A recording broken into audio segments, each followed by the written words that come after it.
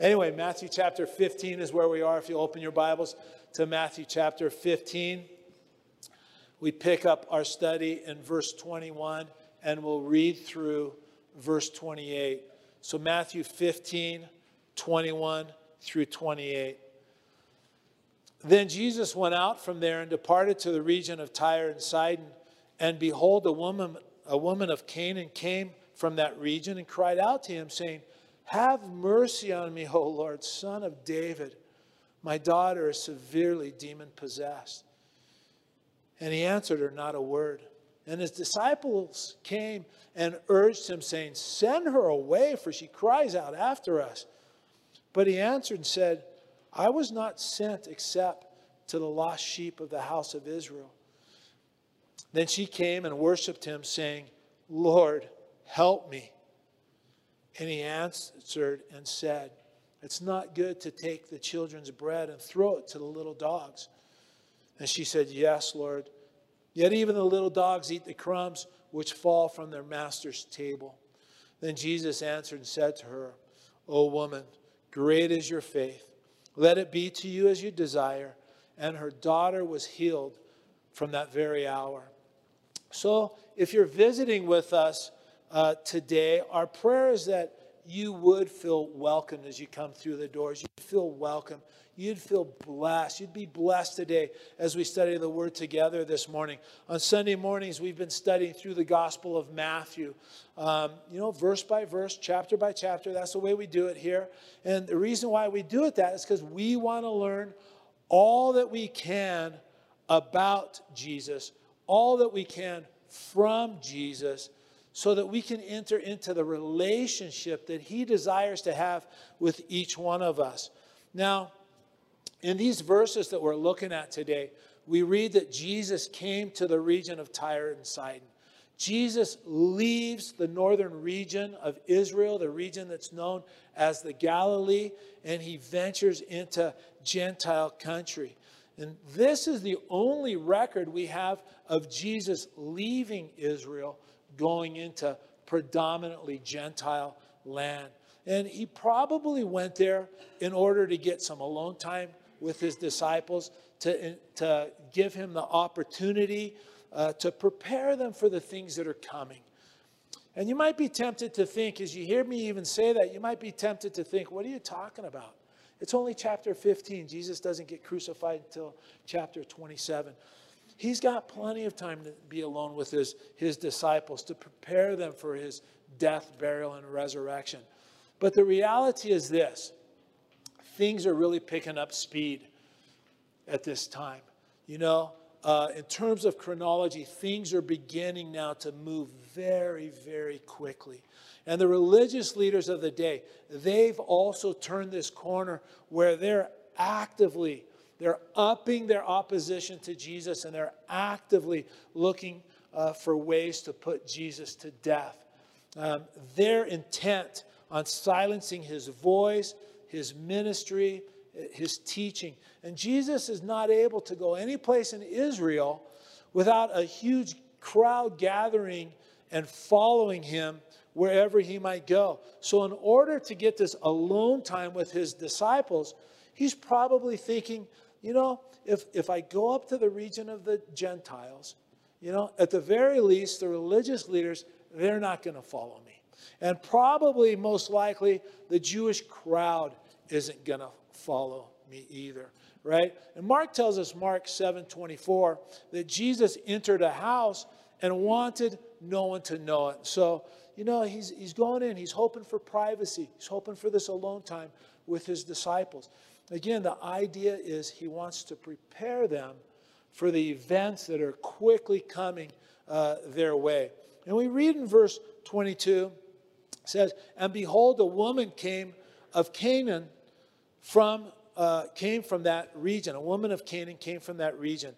So while Jesus is seeking that privacy with his disciples, there's this woman from Canaan who came from the region. She was a Canaanite. And Mark's gospel tells us a little more specifically, she's a Syro-Phoenician woman, right? The Phoenicians, they were descendants of the Canaanites. Now, we want to remember that the Canaanites were part of the original inhabitants of the land of Israel, the promised land, that God had Joshua displace during the conquest of the promised land. You know, God gave the people of the land 400 years to repent, and they failed to repent, you know, and God knew that their sin, their wickedness, their idolatry, it was so great that if he allowed them to remain in the land, the result would be that they would just infect everybody else around them, everybody else in the land with their sin and wickedness. But what happened was during Joshua's conquest of the land, some of the Canaanites, they just slipped out of the promised land, and they just went and settled up north in Tyre and Sidon, which we know today as modern-day Lebanon, right? So the Canaanite people, very pagan, very, very wicked, right? So not only is this lady a Canaanite, she's a Gentile, and she's very pagan, very idolatrous, very wicked. That's her heritage. That's her background. And the Canaanites were very much the enemy of Israel. They were against them physically, warring against them. They were against them spiritually. And the Canaanites over and over again drew the nation of Israel, the people of Israel, into idolatry, right? To the point that God had to raise up more than once. He had to raise up and judge the people of Israel. So this lady's nationality, her religious heritage, her background would seem to make her a very unlikely candidate to receive mercy from a Jewish anybody. And even less so, you'd think, right, from a Jewish Messiah and a Jewish Savior. And she's totally aware of all of this. She knows it as she comes to Jesus. Now, you look at her and you say to yourself, if she understands the history of hatred between her people and the Jewish people, you know, if she's aware of the odds that they're against her, that a Jew probably wouldn't have given her the time of day, right? What would even remotely cause her to come to Jesus and risk rejection from him? I mean, she doesn't know anything about Jesus. Other than, you know, she's heard a few stories of how great his power is to deliver people who have been demon-possessed, you know, and that happens to be the condition of her daughter, right? So what drives her to Jesus is simply this. It's desperation. She's desperate. This lady is desperate. She's the very picture of desperation.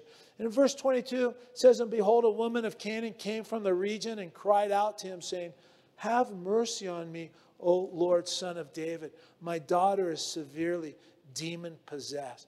This lady, she has a daughter back home. We don't know how old she is, but however old she is, she's demon-possessed, and that severely, the Bible says. I think it's one thing for us to talk about demon possession here today. I think it's one thing for us to read about demon possession in the Bible. You know, we want to try to understand biblically all about demon possession. But all of that, I think, is one thing.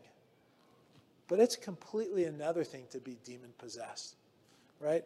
This lady's daughter is under the control of darkness, day in and day out.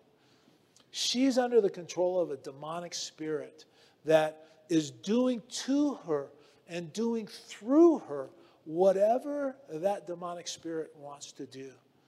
The most miserable person in a situation like that, of course, is that person who is demon-possessed. But I think a close second would be the parent of that person. You know, put yourself in this lady's shoes. Put yourself in her shoes as a parent. Day after day, you're watching that demon torment your daughter.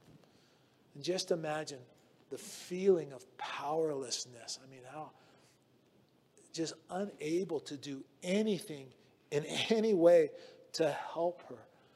And it's such a great need. You feel that there's just this force at work upon you as a parent that, as you watch this demon destroy your child, that's the situation that this woman is in.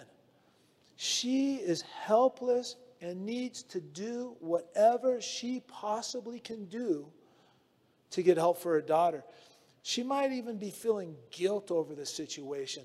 The Canaanite culture, it was involved with the worship of Astarte.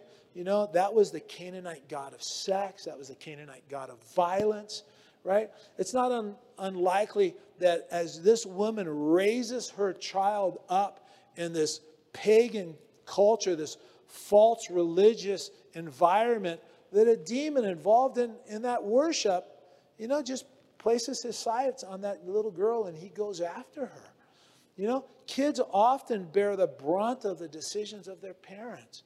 This Canaanite woman, she might be feeling, this terrible guilt as a result of her decisions, and now she's watching her little girl suffer. Just put yourself in this lady's shoes. We need to understand when she comes to Jesus, right? She comes just because she's heard of him. Somewhere, somehow, word has reached this area of Tyre and Sidon that there's this guy named Jesus, who is in Israel. He's cleansing lepers. He's raising people from the dead. He's healing people of all of their diseases. And best of all, the best news that this mother hears, again, is he's casting out demons of people, who have been tormented, inflicted by him. And all of her friends know she has a demon-possessed daughter. All of her relatives know she has a demon-possessed daughter. And they come to her telling her about this Jesus and what he's doing. And then probably that hope is dashed very quickly when they say, but what are the odds that you would ever meet this Jesus and receive help from him? What are the odds that a Jewish Messiah would ever come up here to Tyre and Sidon? Wouldn't it be great if you could take your daughter to him? But how could you do something like that in her condition? I guess you're just out of luck. Man, that's too bad, isn't it? Right? But against all odds, this woman gets word that Jesus has come up to Tyre and Sidon. The Jewish Messiah has come up into Gentile territory. And not only has she heard about his miracles and his power, but she's also heard of his great love and compassion for people, especially people in need. So she comes. She's heard the claims that he's the Messiah, and she comes with all of these things in her mind, on her heart. They cause her to approach Jesus, and she says, "Have mercy on me, O Lord, Son of David." What she says here reveals to us what she believes. You know what? How often is that the case? The things we say reveal what we believe. She believes that Jesus is the Messiah. She believes that Jesus is the Son of David because she addressed him with the title, Son of David, that's reserved for the Messiah. If you don't believe that Jesus is the Messiah, first of all, you don't go to him. And secondly, you don't address him as the promised Messiah. Right? But she believes in her heart that Jesus is the Messiah, that he has the power to deliver her daughter. If she doesn't believe it, again, she wouldn't have come. But she does believe it. And when the word that he's in her area reaches her ears, man, she makes a beeline for Jesus Christ. And Jesus' response to this woman can be a little bit shocking. The first time you read it, it might be, might be a little shocking the first 10 or 15 times you read it, right? It says in verse 23, but he answered her not a word. In light of this woman's great need, the response of Jesus is silence. He doesn't answer her, not even a word, as she lays out her desperate situation before him. Now, that's shocking to us, can be, because of what we know about Jesus. You know, what we know about his power, what we know about his great love and compassion for people. And it makes you wonder, what's going on here?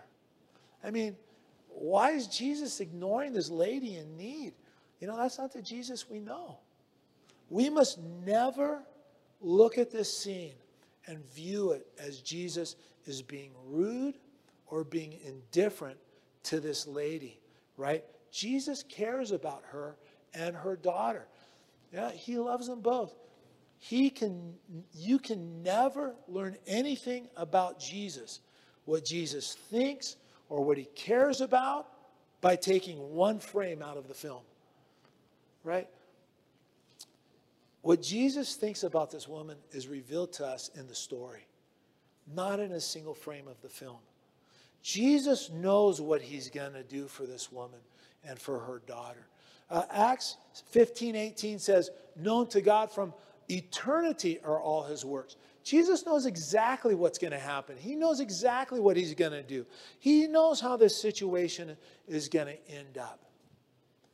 And when Jesus looks at this woman, what he sees in her is great faith, right?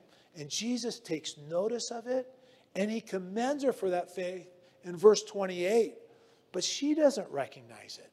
You know, she doesn't see it.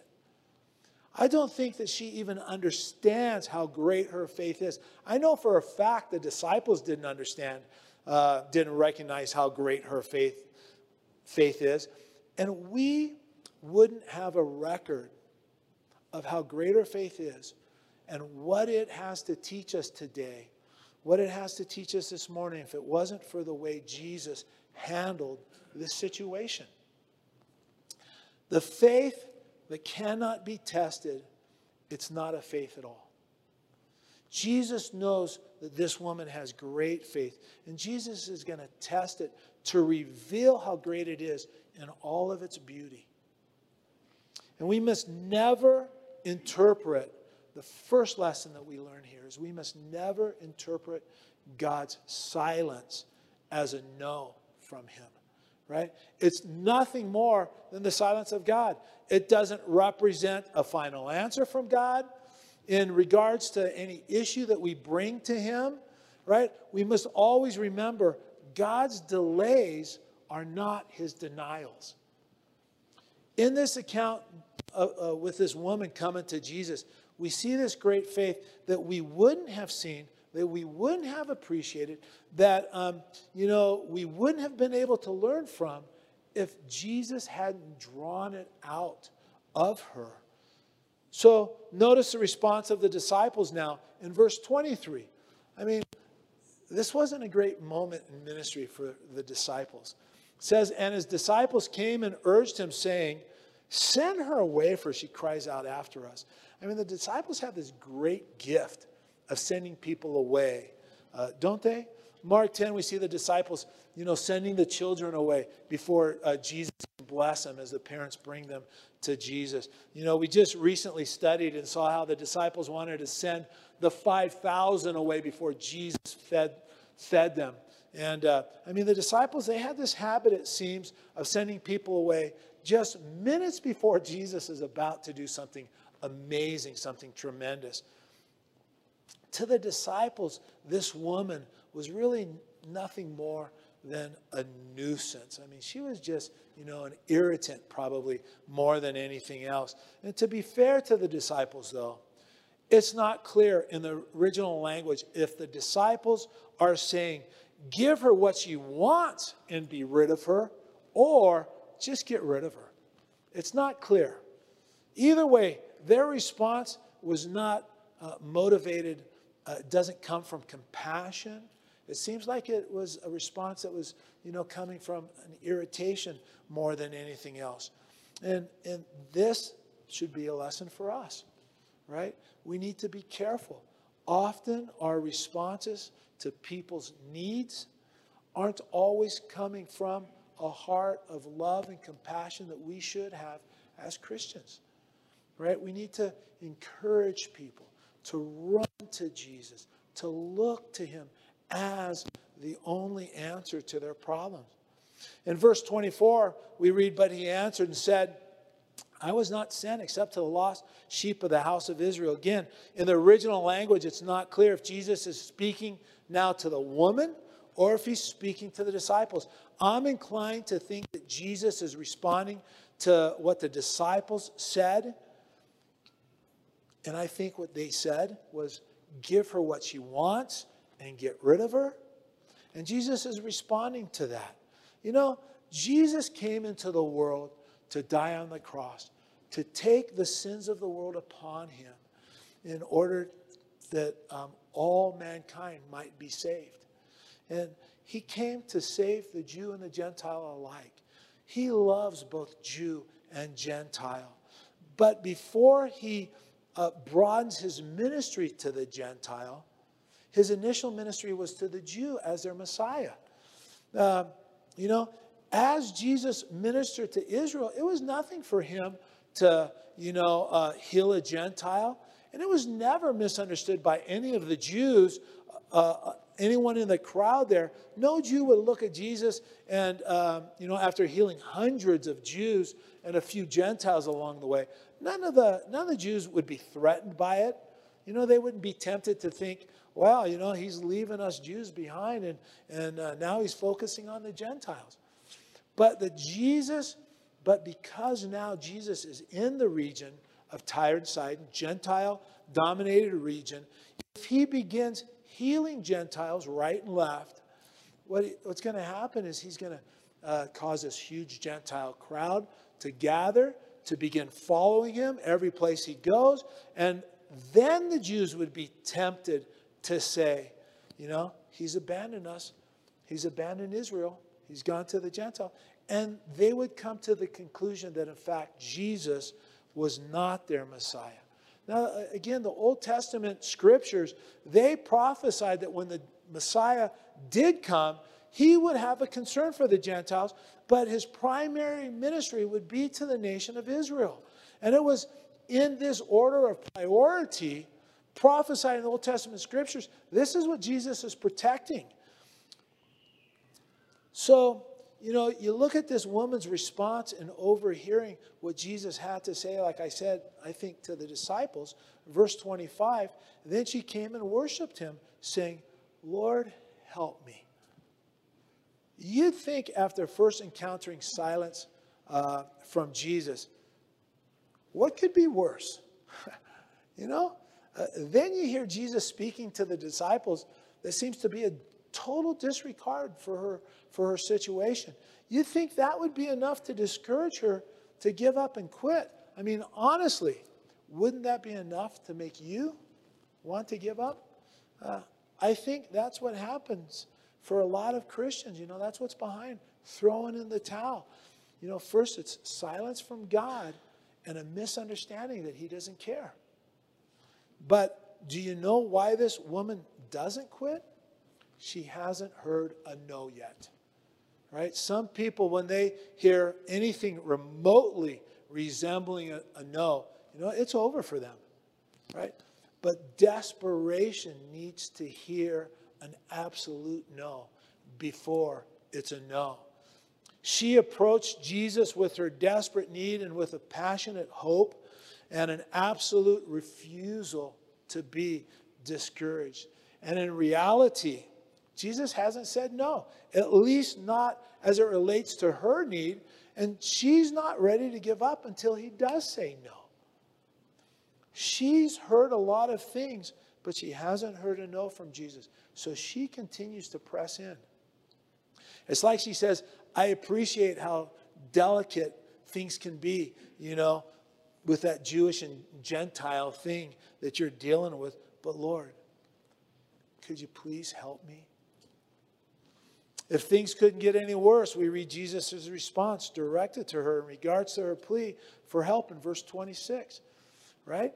But he answered and said, it's not good to take the children's bread and throw it to the little dogs. Again, the first few times you read this, you're just like, I don't believe it. It's so shocking. but it's not what it sounds like. Jesus, of course, is not calling her a dog in a way that the Pharisees would have addressed the Gentiles, right? The Greek word that Jesus uses is a little pet. It's a puppy, right? Not that vicious, savage, filthy, disease-ridden dog that's terrorizing the streets, eating all the garbage, right? In Jesus' illustration, he's likening the situation to like maybe, when your family gathers together for dinner. Your mom puts the stew down on the table and she dishes a bowl of stew for everybody around the table, hands them all a slice of fresh baked bread. And there's that little dog, that's under the table, wagging his tail, just waiting patiently.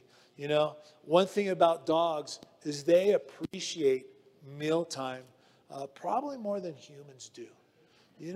But you know how it is. The kids, they're sitting there at the table. They're playing with their food, They're not very interested in what they're about to eat, either because, they don't like it. It's broccoli again.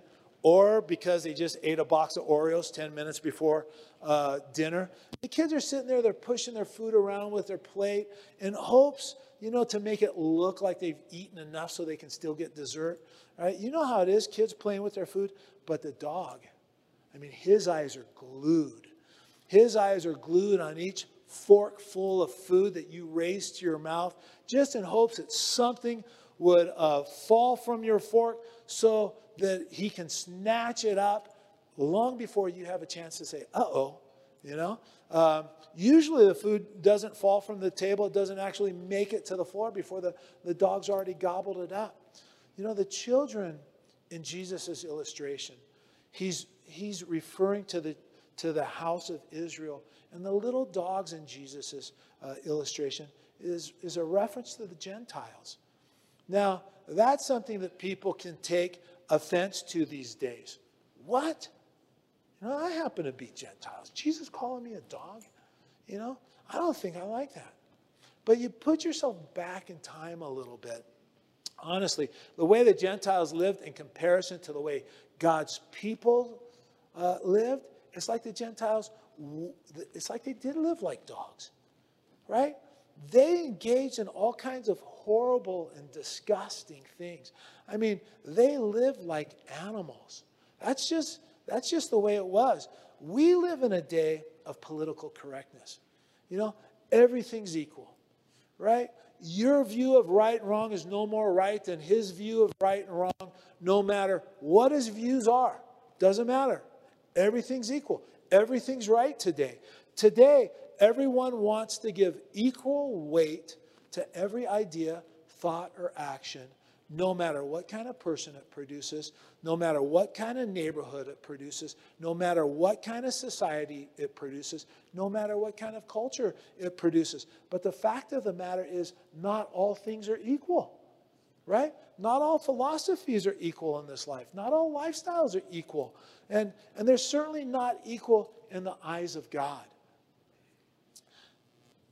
The fact of the matter was, even a ritualistic, legalistic observance of the Old Testament law by the Jewish people produced a quality of life that the Lord could look at and say, well, that looks something like something that's worthy of a person that was created in the image of God. It looks something, like, a person who claims to be a child of God. But the pagans of the ancient Gentile world, even the world today, you know what? The paganism makes animals of people. It gives them an excuse for living on the level of an animal, doing whatever our instincts tells us to do. This is what Jesus is talking about. There was a world of difference between the observant Jew and the way the Gentiles live in general. And certainly the way the Syrophoenicians lived their entire Sidon. The woman's reply in verse 27, it's very interesting. And she said, yes, Lord, Yet even the little dogs eat the crumbs which fall from the master's table. We need to notice that she doesn't take offense at what Jesus says, right? She was not offended even a little bit by what he was saying. She understood completely what Jesus was saying. And we shouldn't be offended by what Jesus said either, right? She does something really wonderful here. She takes Jesus' illustration of the dinner table, the children around the table, the dogs that are present there under the table, and she basically says, Lord, I'm not asking for a seat at the table. I'm not asking for the food or the miracles or all the things that you've been doing for the nation of Israel. I'm just asking for a crumb. I'm just asking for a little bit off their table, a little bit of what it is that they're ignoring. I just like a little bit that falls from the table. That's all.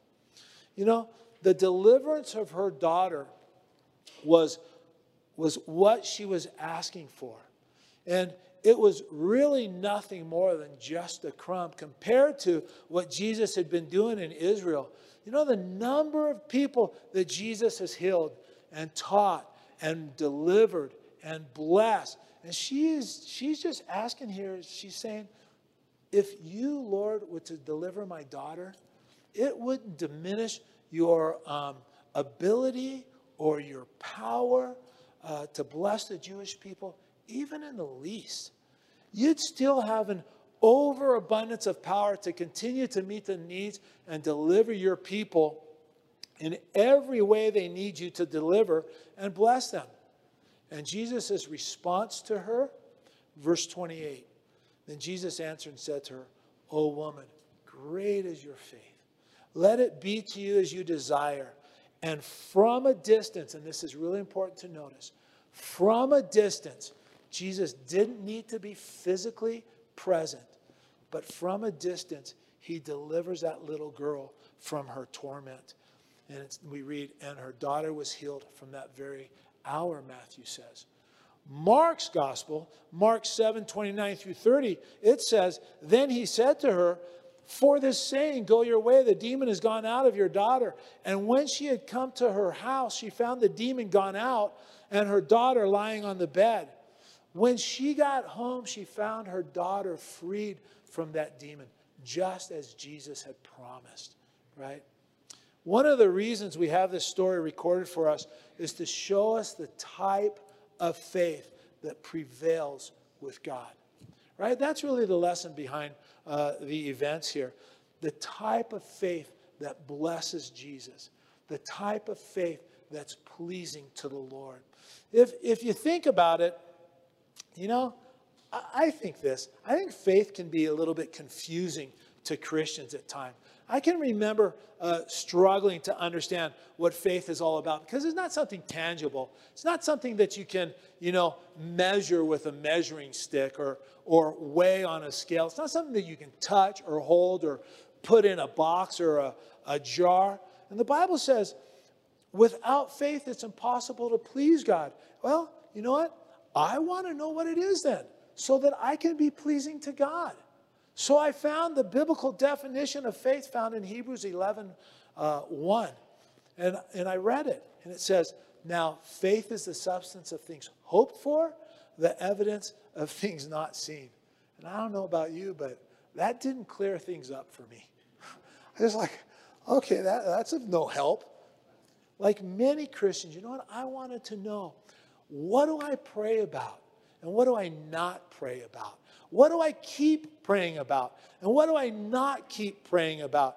And there are a lot of ideas in the body of Christ. A lot of people voicing their opinions about these kinds of things. There are those that hold an extreme position on one side of the topic.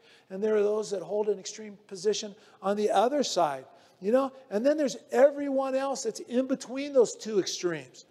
Right? There are people who give a divine authority to faith, right? That obligates God to answer our requests as we request it.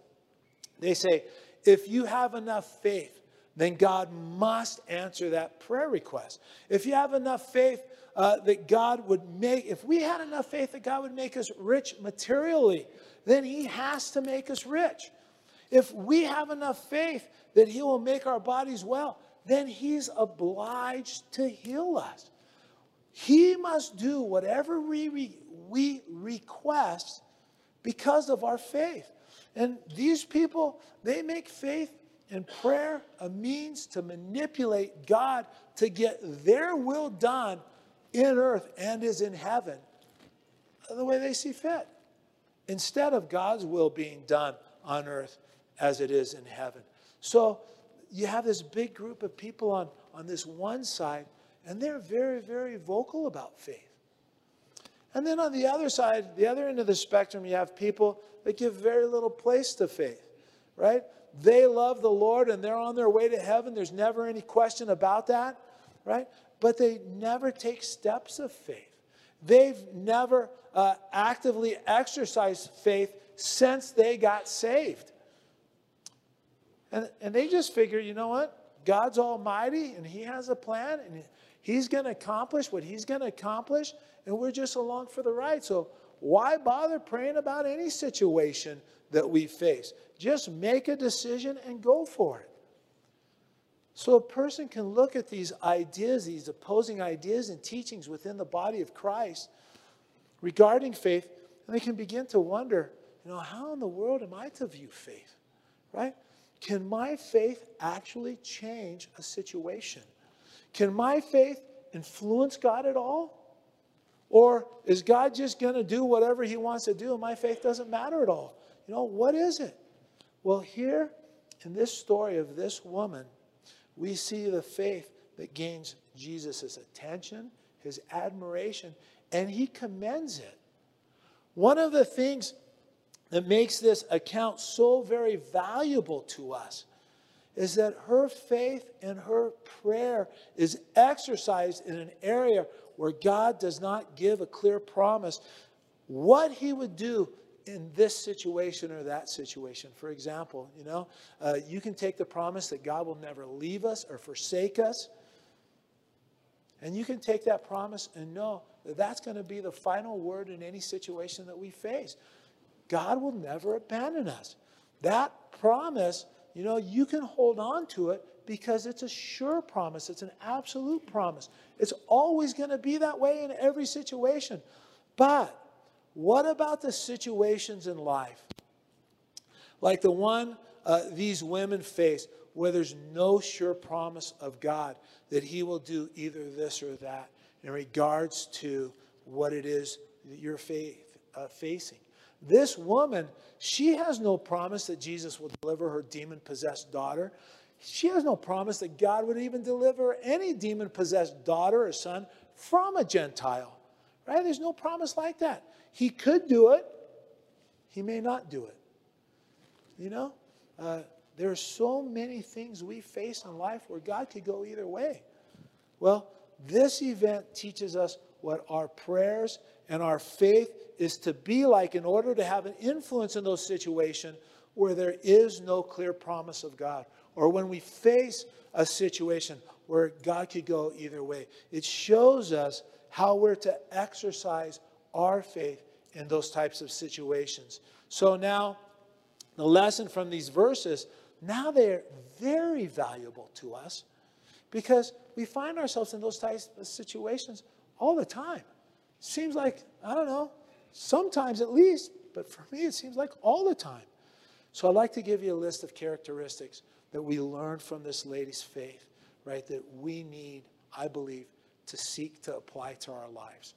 If you're taking notes, the first one, a faith that prevails with God is a faith that comes to Jesus.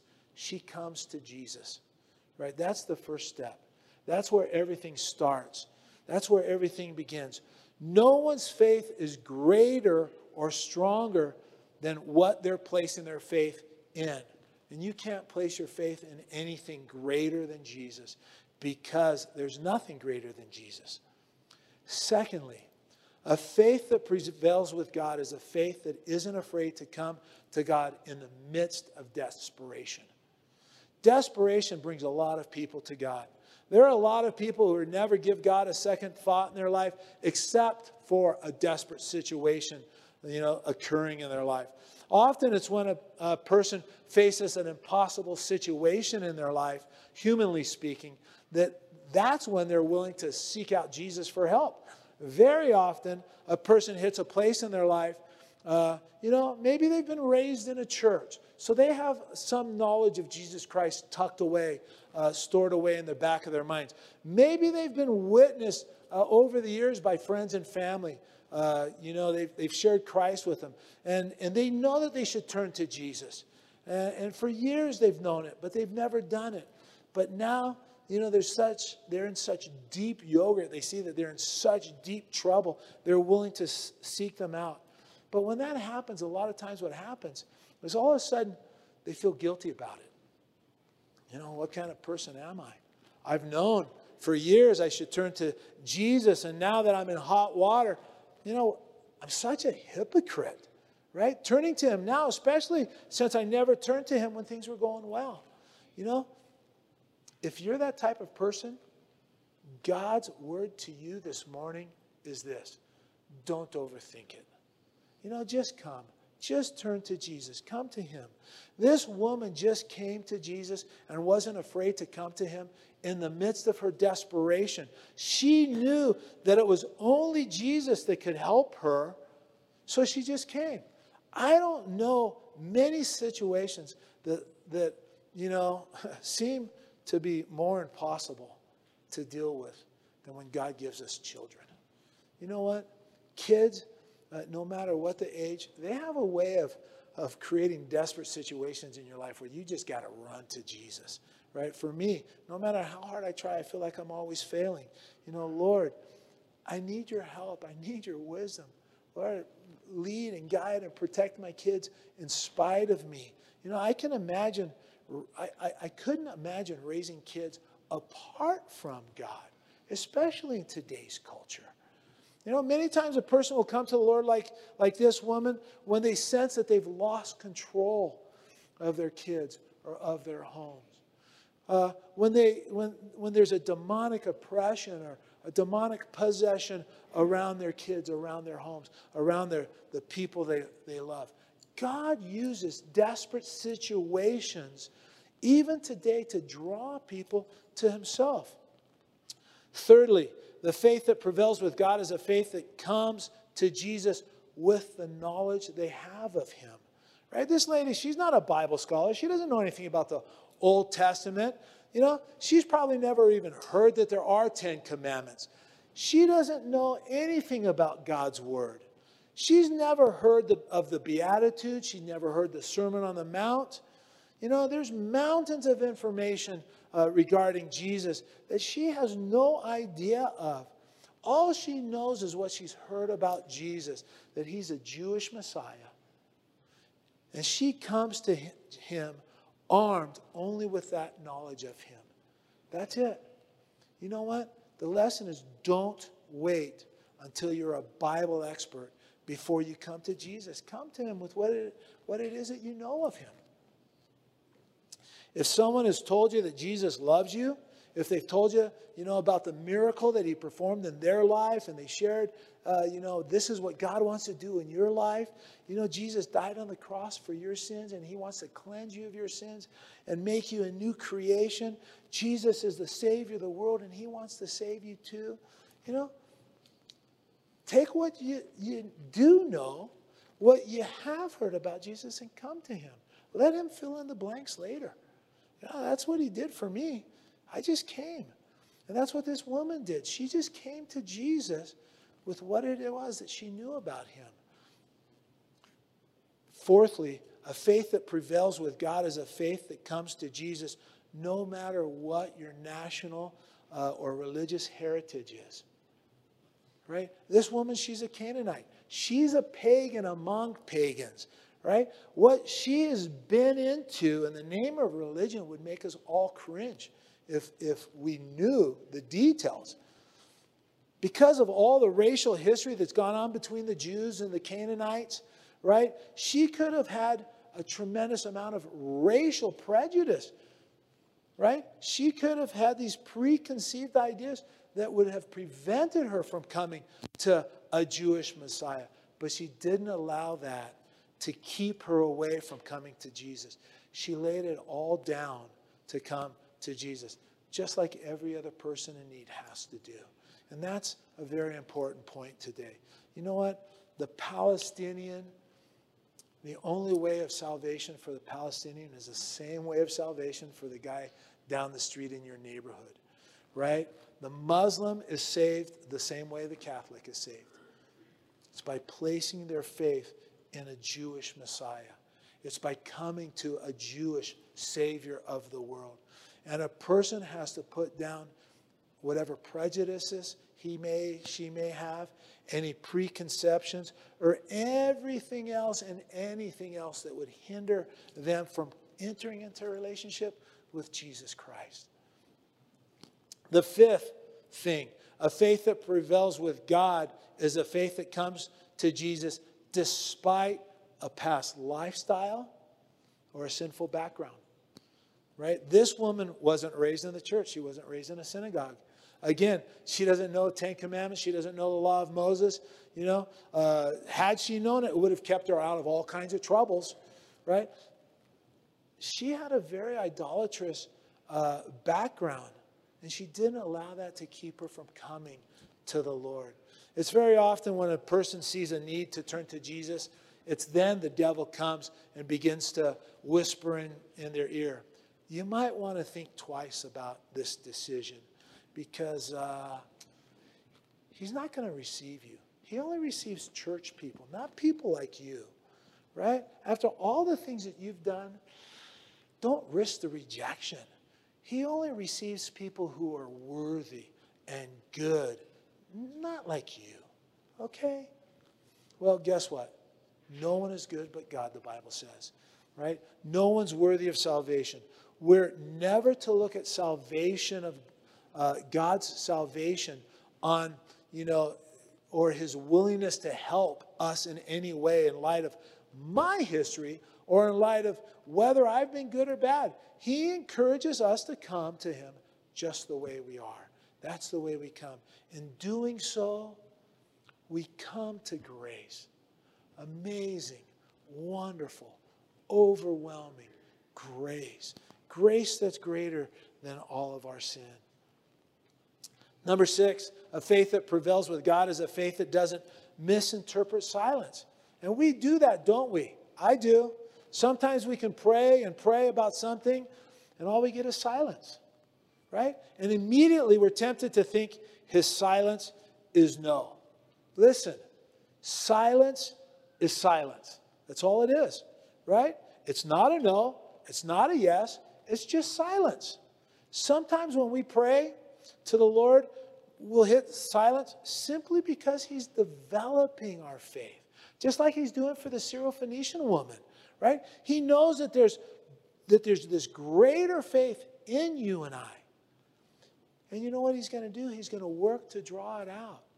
I don't honestly think Jesus would have hit this woman with silence if she didn't have the faith to handle it. And we see she did have the faith to handle it, right?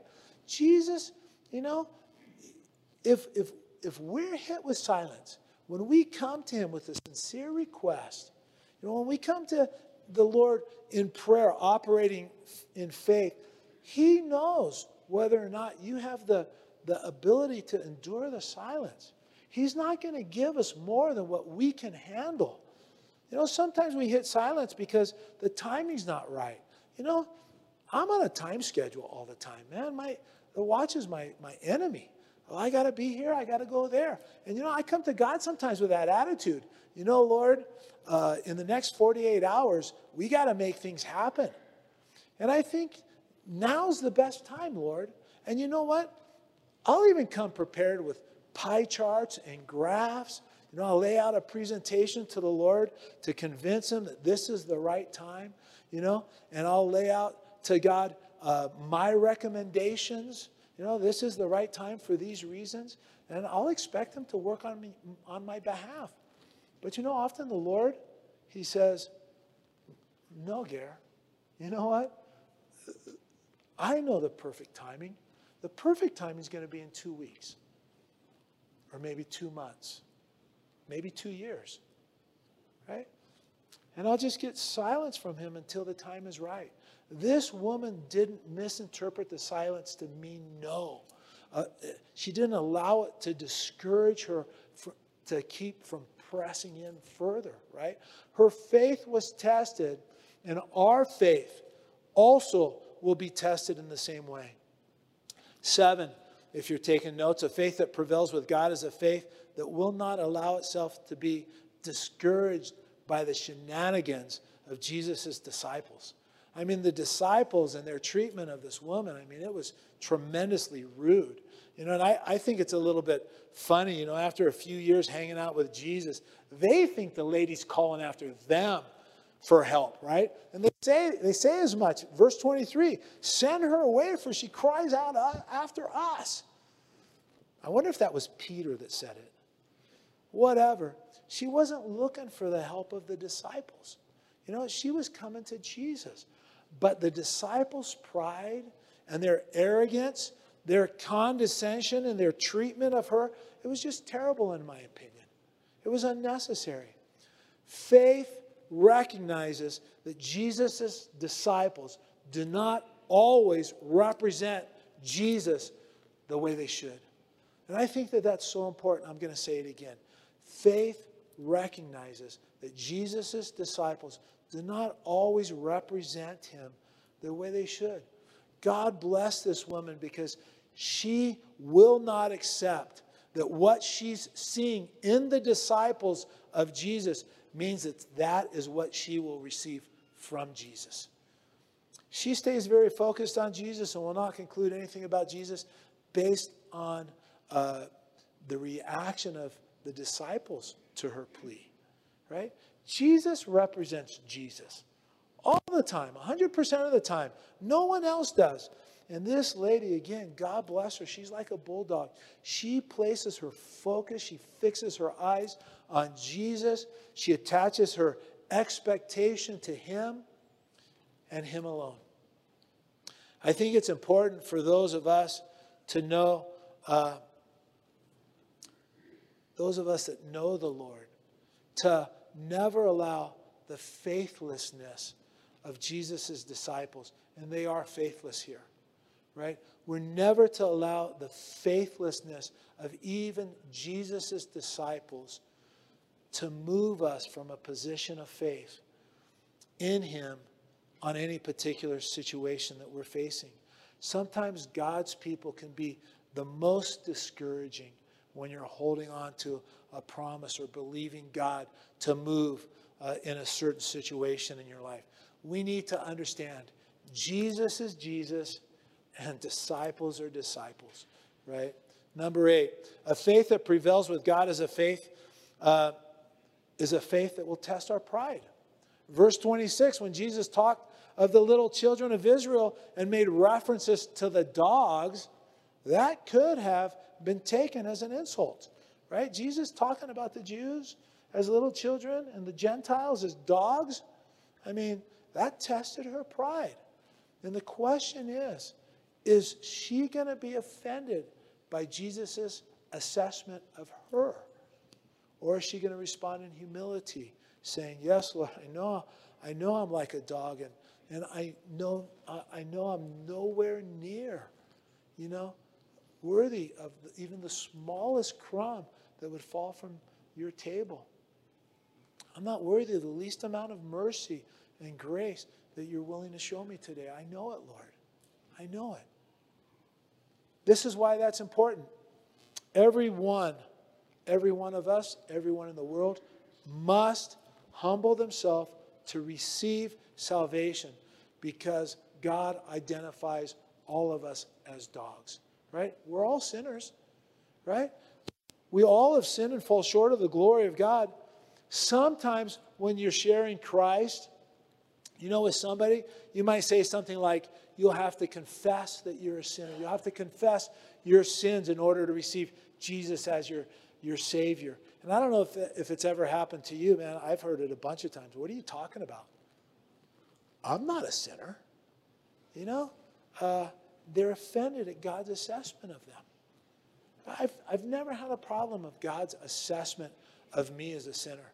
I knew I was a sinner. You know what? Tell me something I don't know.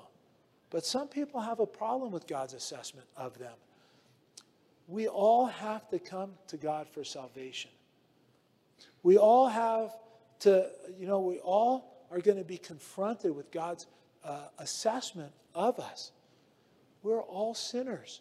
And we don't deserve the smallest measure of God's mercy and grace when we come to Jesus for salvation. Right? We need to come in faith, not deterred by his assessment for us, of us. Faith in his great love for us. That's the faith that blesses God. 9. This is the last on my list. A faith that prevails with God is a faith that perseveres. It doesn't quit. It doesn't give up. Even when, it seems like the deadline has passed in a particular situation. Faith recognizes that God has a lot of things going on in this situation. It's not just about him fulfilling my request in the moment. It recognizes that God is doing lots of things, but maybe he's delaying to accomplish a greater work of developing in us a more godly character, right? While nurturing and drawing out a greater faith that he knows that is within us, right? Well, you know what? How long do we pray about something? How long do we exercise faith in a particular situation? Well, the answer is until God answers our prayer or until he releases us from praying that prayer. He can do either of those and make himself very clear to each one of us in regards to these things, right? I think it's interesting when you look at faith in the Bible. Honestly, I wish that there was a formula regarding faith. It's just the type of person I am. You know what? I want a cookbook. I want a, ingredient A and ingredient B gets me product C, right? I want that. I want to know what I need to do to get the end result. But the problem is, with that, it wouldn't be very long until I started doing things without any thought towards God, right? I would start thinking of God more like a genie, somebody that's, again, maybe obliged or a slave to my outward efforts. God isn't interested in that with us, right? He wants a relationship with us. So God works in our lives in a way that he always keeps us in the realm of faith, right? And it keeps us in a relationship with him. It can't be a formula, right? It keeps us dependent on him. I have a quote in my Bible. It says, and it's precious to me. It says, independence is the essence of sin, but dependence is the genius of Christianity. You know what? It's true. Man, dependence is the greatest thing. What this woman's encounter with Jesus offers us are some very important principles, some real life things that God noticed and commended in regards to her faith as she approaches the Lord Jesus Christ during this time of great need, right? And I think that these verses are recorded for us because God wants us to apply these principles to our lives as believers. I believe the Lord wants us to be aware of the faith that prevails with him, that gets traction with him, the faith that blesses him, the faith that's worthy of him, right? A faith that will impact the desperate situations that some of us have walked into this room with today. A faith that for maybe others of us, right, we're going to need to draw on in the future because desperation comes into all of our lives from time to time. And my prayer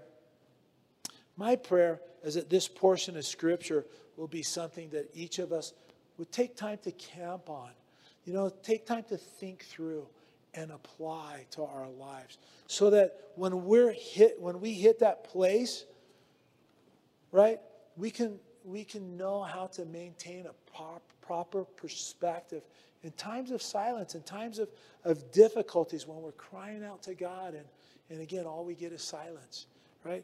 Because all of us are going to face a situation in our walks where the Lord seeks to work greater faith in us and draw greater faith from our hearts. Let's pray. Lord, I just want to thank you for your word. And Lord, I do pray that your word would just wash over us and it would just implant in our hearts. Lord, that we would meditate on this portion of Scripture. We would think through where our faith is in relationship to this lady's faith. What does our faith look like in relationship to the faith that she displayed, that blessed you, that you commended? Lord, how do we grow? What areas do we need to grow in? Lord, I just pray that, God, your word would just speak powerfully to us today. And God, that there would be an eternal change that would be wrought in our hearts today because of our time in your word. We ask it in your name, Jesus. Amen.